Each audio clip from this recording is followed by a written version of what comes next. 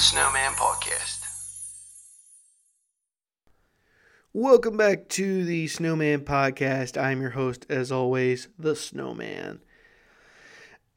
Folks, today's episode is a hard one for me to record. This past week, one of my heroes, a man I grew up with, listening to on a daily basis, learning from and laughing with, has passed away due to complications from lung cancer. Rush Limbaugh, the father of modern conservatism, passed away on the morning of February 17th, 2021 at the age of 70. He battled stage 4 lung cancer for over a year, all the while still trying to inform his audience about the dangers of liberalism. The man who single-handedly saved AM radio from extinction in the late 80s, and the man who almost always, every day, led off with these words, "With half my brain tied behind my back just to make it fair." I honestly can't recall the first time I heard Rush on the radio. All I know is that I've listened to him for as long as I can remember. My dad would listen to Rush as much as possible. Unfortunately, he never had access to Rush 24/7. If he did, you can bet he would have listened to him a lot more. All the time I was learning how to drive, if Rush was on, that's what my dad and I would listen to. It was some of the best times of my life. Both of us yelling at the radio when some liberal idiot would say something really outrageous. Not difference of opinion, mind you. Just something really dumb. Stuff like what we've heard in the last couple of months. When the congressman who was appointed to say the prayer to end the opening session of the new Congress said amen and a woman. Oh my gosh, how stupid. My dad would have blown a gasket yelling at how stupid that sounded. And Rush, I'm sure, did also. I don't remember if he actually was able to be on air when that occurred or not. He was less frequent on the radio as the last couple of weeks went by in late January and early February. But that is the type of stuff I'm talking about. Nothing to do with politics, just something so stupid. That's the type of stuff my dad and I would both be yelling at. So, like I said, it's not the difference of what the liberals stand for, what the conservatives stand for. It was something when it was so stupid. And he would go after when a Republican would say something stupid also. But that's the type of stuff that I'm trying to talk about here. Now, to be honest, there were times when I didn't really like what Rush had to say. That might sound shocking to some of you, but there were at times when he would make a point I didn't care for, or if he let a caller drone on and on. But the one I did not understand for such a long time was his catchphrase, "with talent on loan from God." He always said it in that haughty way, and it used to drive me nuts. It wasn't until I had a good chat with a buddy of mine that the topic came up. And he told me that the way Rush said it was deliberately to drive the liberal Democrats bonkers. And it dawned on me. I was like, that makes a lot more sense. And then over the next few years, I would hear Rush talking about it every once in a while. And he made sure to emphasize this during his battle with cancer. But I remember hearing him say it multiple times before that. And his talent was on loan from God. He wouldn't be joking at that point. And he said that there would be a time when that talent would be returned. And we're now living in that time. His gift of communication was so powerful. God blessed him with the ability to know and understand radio in ways that probably no one ever will again. And he jumped headfirst into an unknown venture at the time of AM radio. AM radio was on the brink of extinction. There was, I think, if I remember hearing from a lot of his longtime colleagues, that they said that AM radio was down to only a couple hundred stations at that point in the late 80s. Rush came on, and now there are over 600 stations alone carrying Rush's program and over 6,000 radio stations. So Rush single-handedly saved AM radio. That is why his talent was from God. And I have no doubt in my mind when he said that he had a personal relationship with Jesus Christ and that it was very special. And that's why he didn't talk about it too much. The main reason why he didn't talk about it that much was because he said his program was not about Christian morals and beliefs. It was about politics. Now, while he was a Christian and held those beliefs, his goal was to bring the truth about Washington and state governments and the dangers of liberalism and the values of capitalism. And that's why he was so poignant.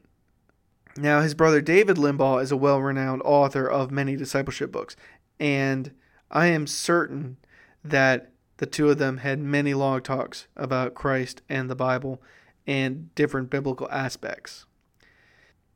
Now, there were times when I would wonder if Rush truly was a Christian, but as I said before, there is no doubt in my mind now that he truly was.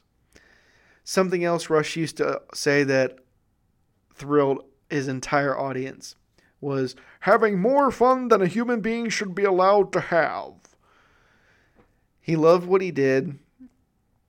You could tell how passionate he was for it. And when he got diagnosed with the dreaded disease, he could have retired and lived out his days with his beloved wife, Catherine, visiting places he loved.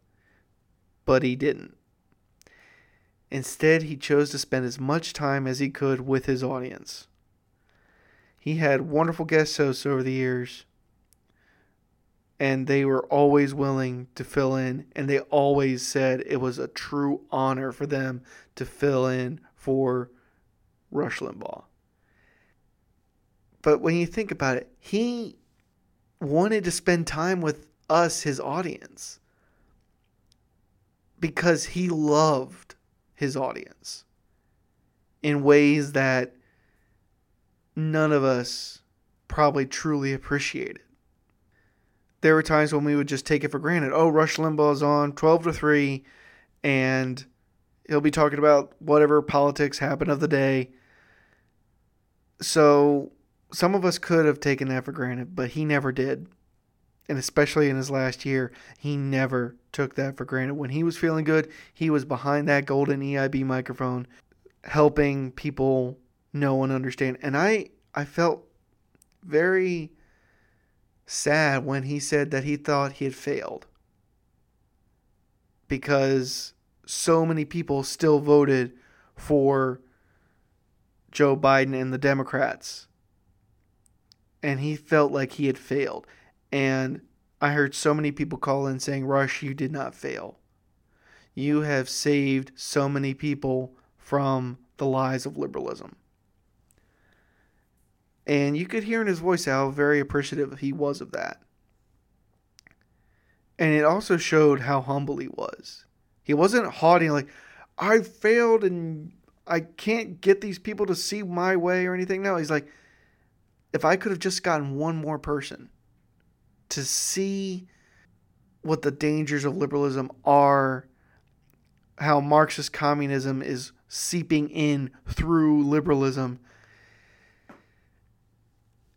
He always sounded like he regretted not being able to share that, but it was like he did. He emphasized it so perfectly. Sometimes it was hard for people to understand, but he always found a way to make it sound straightforward. So like I said, he had many guest hosts over the years, but one in particular lasted the test of time, and that was Mark Stein. A Canadian-born but true red, white, and blue American patriot now, Mark Stein has been a guest host for Rush for over 15 years. And I'm sure that if you want to hear how Mark first heard Rush, you can go and watch his interview with Tucker Carlson on YouTube, and he'll explain how he was in the middle of nowhere and he heard this voice come on the staticky radio, and it was Rush Limbaugh. And he was a devoted listener from then on. He was always a great fill-in host. It almost got to the point where sometimes you're like, is this now the Mark Stein show? Because of how sometimes Rush was either on vacation or he was feeling ill for a couple of days, and they would bring in Mark Stein. And he would just fill in for Rush, and it would be almost verbatim. They'd talk about the exact same things, naturally, but they had the same conclusions. Some of the guest hosts had different conclusions, but Mark Stein usually had the exact same conclusion that Rush would come to, and that is why I feel like he endured the test of time of being a fill-in host for Rush. And when Rush got his diagnosis, Mark Stein was the first guest host to fill in for him, and he filled in for him on the first Friday without Rush. And that was nice to know that Rush had such a good relationship with him. And he was also there for Rush's last day. And I remember hearing him say on the radio that people just wanted to hear Rush's voice. They knew that he was sick. They knew because he had been off the air for almost 2 weeks at that point. Rush's last show was February 2nd. And I remember hearing in Rush's voice, I'm like, man, he sounds just a little rough. I'll bet you he's going to take the next couple of days off. And sure enough, he did, and that was the last day any of us got to hear Rush live on the radio was February 2nd.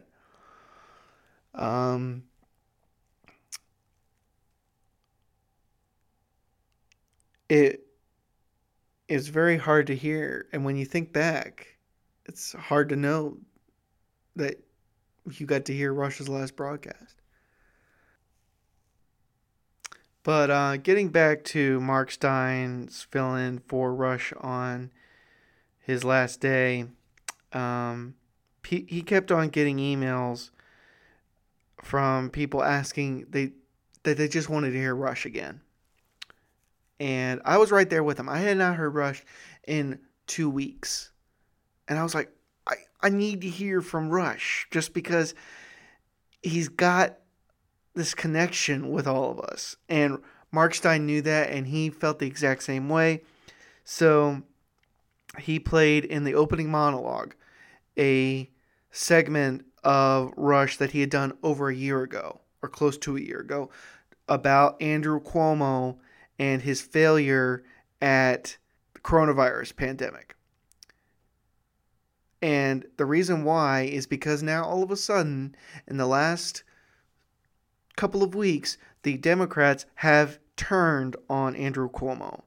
They have now turned and said that we need to investigate why you let so many more sick people go back to the nursing homes and infect nursing homes with COVID, and maybe you're not as good a guy as we thought. Rush called this over a year ago, and Mark Stein played an excerpt explaining that to the audience.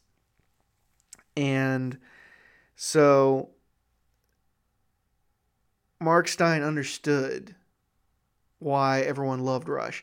And it I think really warms the audience's hearts when they know that while Rush passed away on Wednesday, we got to hear from him on Tuesday. Even though if it was an old clip, we still got to hear from Rush. And Mark Stein will forever be probably the greatest fill-in host for Rush. Even if that was the only reason why. I believe that is a key in Rush's legacy, is having such a good friend in Mark Stein.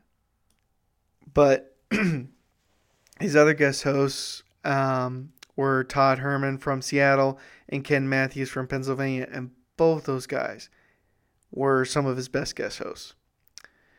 Todd Herman almost always started off with, "This is a beautiful day that the Lord has made," and I loved hearing that he was an unapologetic Christian. And when he filled in Wednesday after the announcement that actually he filled in on Thursday, and I could hear in his voice how much he missed Rush already. All of us miss Rush. But Todd Herman was very generous, and I loved what he had to say about Rush.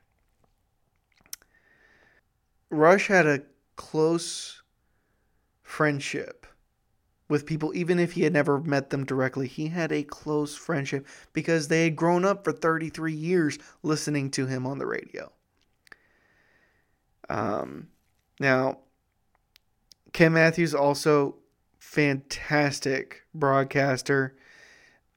He would always have great insight, and since he came from Pennsylvania, it was a war-torn state on politics, and so he felt the brunt of some of the nonsense that's been happening in Pennsylvania. But he always was there for Rush. I remember there was a time, I think 2 summers ago, that Rush had a printer malfunction, and everyone's like, okay, Rush is going to be on, and then you hear, filling in for Rush Limbaugh, Ken Matthews. I was like, oh, what happened to Rush? And he said, Rush is having some technical difficulties. He might be on within the next half hour or the next hour. So don't turn the dial just because it's a fill-in host. Rush may come back. Now, Rush ended up taking the whole day off, but turns out that a printer of his had malfunctioned and he wasn't able to print anything. And he's like, he needed to have physical copies of whatever he was reading. So Ken Matthews was gracious enough to, at the last minute, I mean, this happened half an hour or less before the broadcast was to start, and Ken Matthews pitched in. He's like, I'll gladly help you out. So that's always held a special moment in my heart for Ken Matthews as a guest host. Other notable guest hosts for Rush over the years were Sean Hannity, Mark Levin, Glenn Beck, Buck Sexton, and Roger Hitchcock. All of them went on to become national-level broadcasters. Their careers at Fox, The Blaze, and podcasts would not exist if it had not been for Rush. The main difference between them and Rush was that he was the first and remained at the top his entire career. From listening to their tributes to the Maha, none of them would disagree with me when I say they pale in comparison to Rush. For there's no one else who could match his wit and style. Some have tried, but no one has ever succeeded. Podcasting, I just mentioned a second ago, it was more or less basically created by Rush Limbaugh. He knew that a lot of people, the working class of America, the backbone of our society, were typically working during the time of his broadcast. So he decided to start releasing segments of his show to the public and then full hours of the show on MP3. Ben Shapiro of the Daily Wire said his company would not exist if it had not been for Rush Limbaugh. So everyone who is hosting a podcast or involved in it some way, no matter their political views or what their podcast is about, every single one owes a debt of gratitude to Rush Limbaugh. Rush himself, he wouldn't see it that way. He was extremely humble. His tone on the radio didn't always match his personal life. I heard him say that he loved living quietly at home, playing with his cats, or going golfing and enjoying a cigar. And that reminds me of a story he told about 2 years ago. And he was going to go golfing with some friends, but they got sick and they weren't able to make it. So Rush went out with his caddy and played 27 holes in just a few hours. And he loved it. But the rest of the story is better told in his own words. Now, he didn't want to talk about this on the radio, but Mr. Snerdley, his call screener, said, "You need to talk about what you did this past weekend." So I'd like to share with you in Rush's own words how he described his great golfing weekend. Number 17 at the course I played is a par 5, a 500-yard par 5. And the second shot, if you hit a decent enough drive, you have to get it over some pretty tall trees. If you have any prayer at all of it either going for the green or getting close to it. Otherwise, you have to go around those trees, and there's no way you can get on the green in two. But your drive has to be perfectly placed, which mine was. It was about 290 yards. I had a little uphill lie after it was all over, following wind that helped the drive. So I grabbed my Hybrid 3, the rescue version of a 3-iron. I've got it 213 yards to the pin. I've got these two trees. They're not tiny, they're not sky high, but you've got to have the club that's going to get you over those trees. Normally a 3-iron, 5-iron, 6-iron, unless you know what you're doing. You're not going to be able to get over them. You can't get there. I couldn't with anything less than a 4-iron. So I grabbed the Rescue 3, the Hybrid 3. I made sure in the backswing to get the club up. I flushed it. And at a perfect right to the left draw. Curve, for those of you in Rio Linda. And as I'm watching, I flushed it, folks. There's nothing. You flush a golf right in the middle of the club face, it just feels almost orgasmic. I'm watching it, and I say, darn it, it's drawing too much. It's going to end up maybe pin high, but the left, and maybe in a bunker. So I give up looking at it. The caddy says, oh my God, it could have gone in. I said, no, it's way too far to the left. So we get up there, and we're looking for the ball. We look beyond the green, can't find it. We look to the right of the green, which trails off into the water. We can't find it there. We've looked for it everywhere. Is it short? We went back 50 yards. Couldn't find it. The caddy says, it's got to be in there. It's got to be in. So he walks up to the cup, peers down into the cup, and looks up in frustration, puts his hands on his hips. It's in there, he said. It's in there. You hold it. So I had a double eagle from 213 yards with a Hybrid 3. I've got the picture pulling the ball out of the cup. I've got a picture of the ball in the cup with the Rush EIB on it. Titleist number 30 for 30 years broadcast anniversary. And I'm told that never in the history of this course has there ever been a double eagle 213 yards. It hit, we found the ball, it hit about 5 yards short of the green on the left and kicked to the right and rolled almost the length of the green. The cup was at the way back of the green. It rolled almost the length of the green to get back to the hole. By the way, folks, one thing about my double eagle, in the official world of golf, it never happened because there's no witnesses. If you hit a hole-in-one and it's just you playing by yourself and you tell people you had a hole-in-one, they'll say, fine and dandy. But it doesn't go in any book. It doesn't count because there aren't any witnesses. You have to be playing in a threesome or foursome where everybody sees it. It's the same thing here with a shot like a double eagle. The caddy and I saw it. It happened, but in the world of golf, it didn't happen because there are no witnesses. And since people are people and lie about and make things up, you have to discount it. But it doesn't matter to me. It happened, I did it, and I had a great time telling you about it. But it won't count for anything. Like the club where it happened will make no official mention of it because it hasn't been witnessed, hasn't been confirmed. That was Rush talking about one of his greatest times he's ever played a game of golf. But I have to disagree with him on something. I think the golf course where he played that round will now more than happily display the fact that Rush got a double eagle on a par 5. Even if in the world of golf it doesn't officially count, I believe that people would flock to that golf course to see the picture of Rush pulling the golf ball out of the hole, just because that was one of his greatest memories. Rush was also a patriot of the truest kind. He loved history and the founding of this country so much, and that's why he loved to talk about it on his program. But he was worried about the upcoming generations. He knew that the education system was deliberately misinterpreting American history, trying to throw shade against some of the greatest Americans. And that's when his beloved wife Catherine stepped in and suggested to him writing about our country's founding in an easy-to-understand way.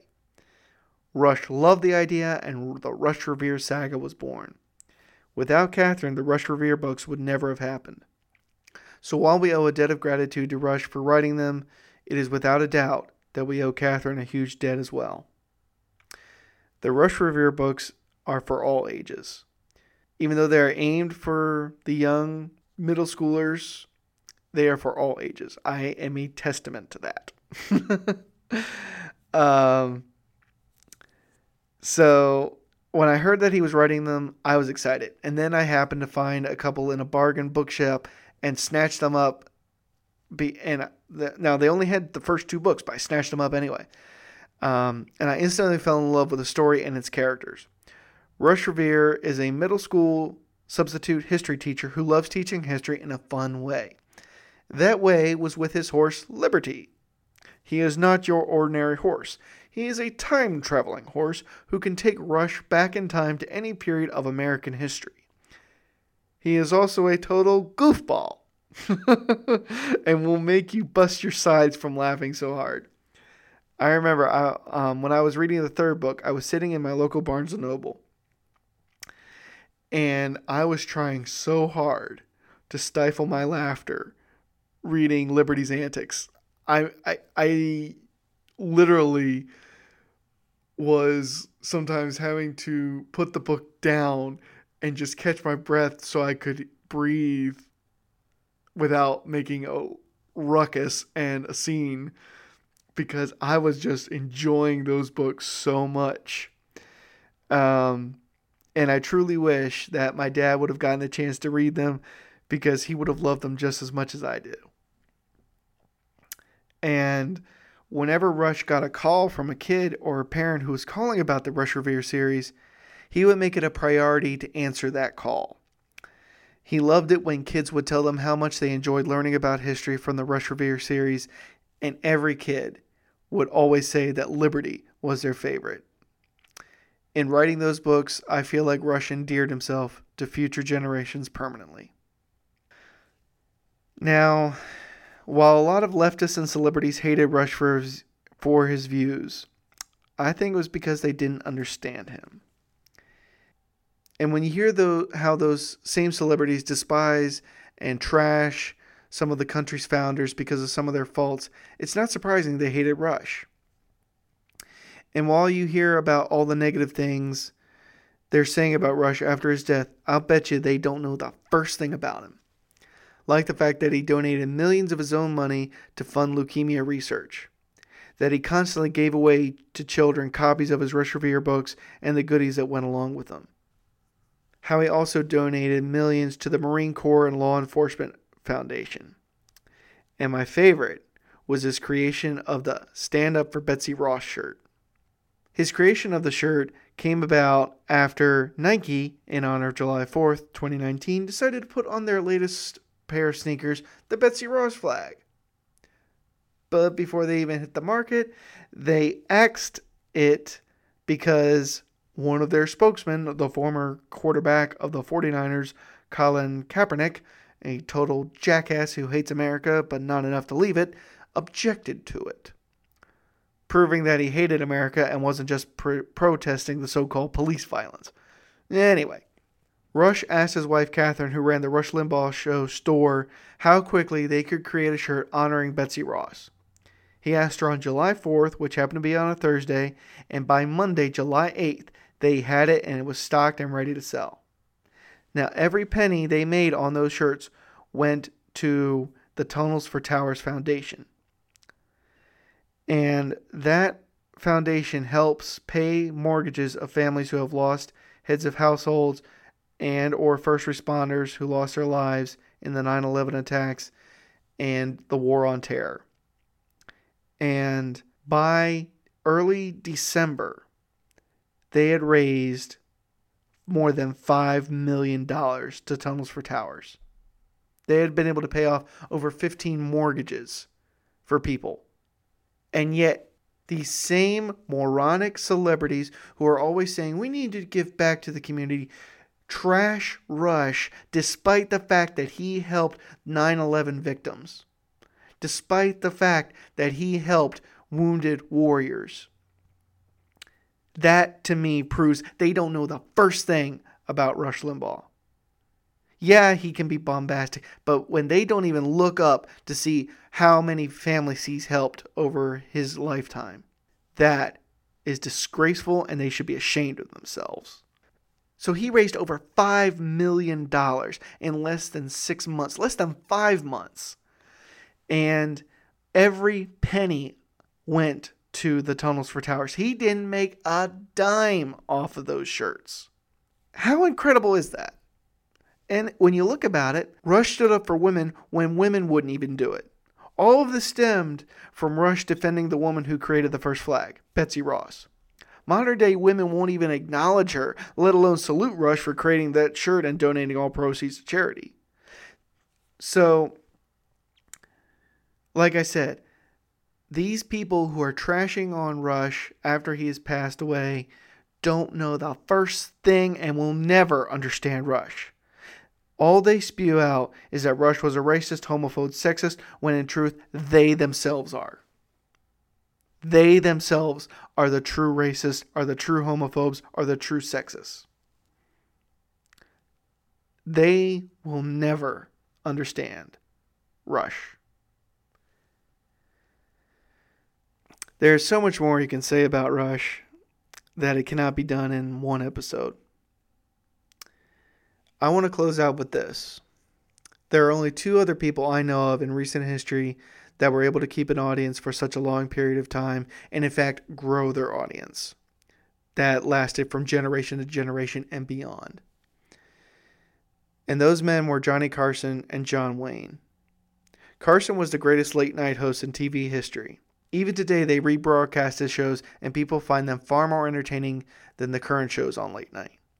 He had the respect of millions when he retired after being on the air for over 30 years.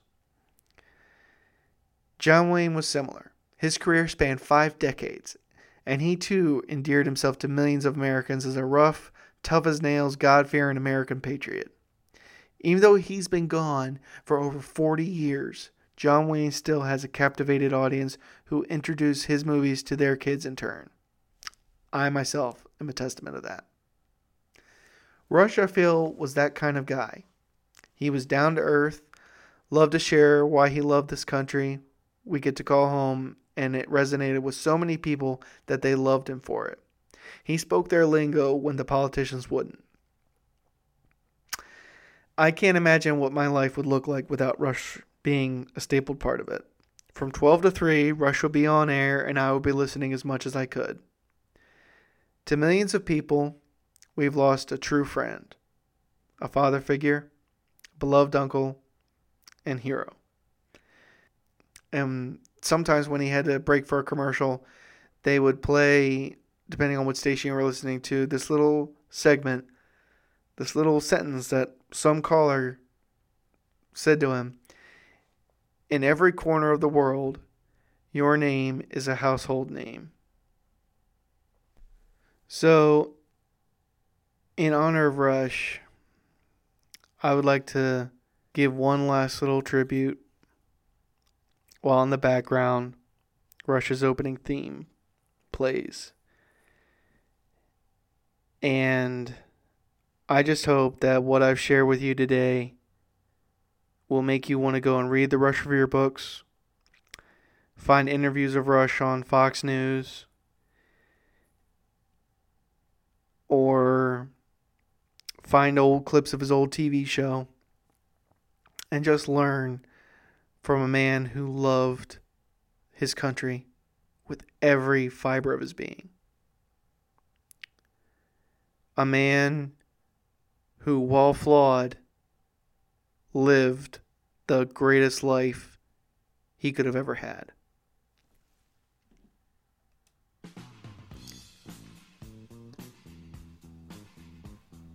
Rest easy now, Rush. Your legacy will never fade. You've carried the torch for us for over 30 years, and we will continue to carry the torch for you and fight the fight of preserving American liberty to the bitter end. Godspeed, my friend. Godspeed.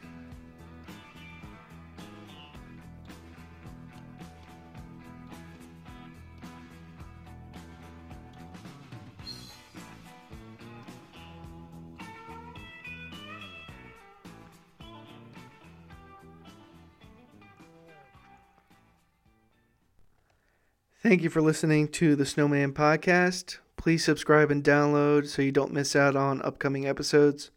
You can find me on iTunes and Spotify. Until next time, this is Snowman. I'll see you now, yeah.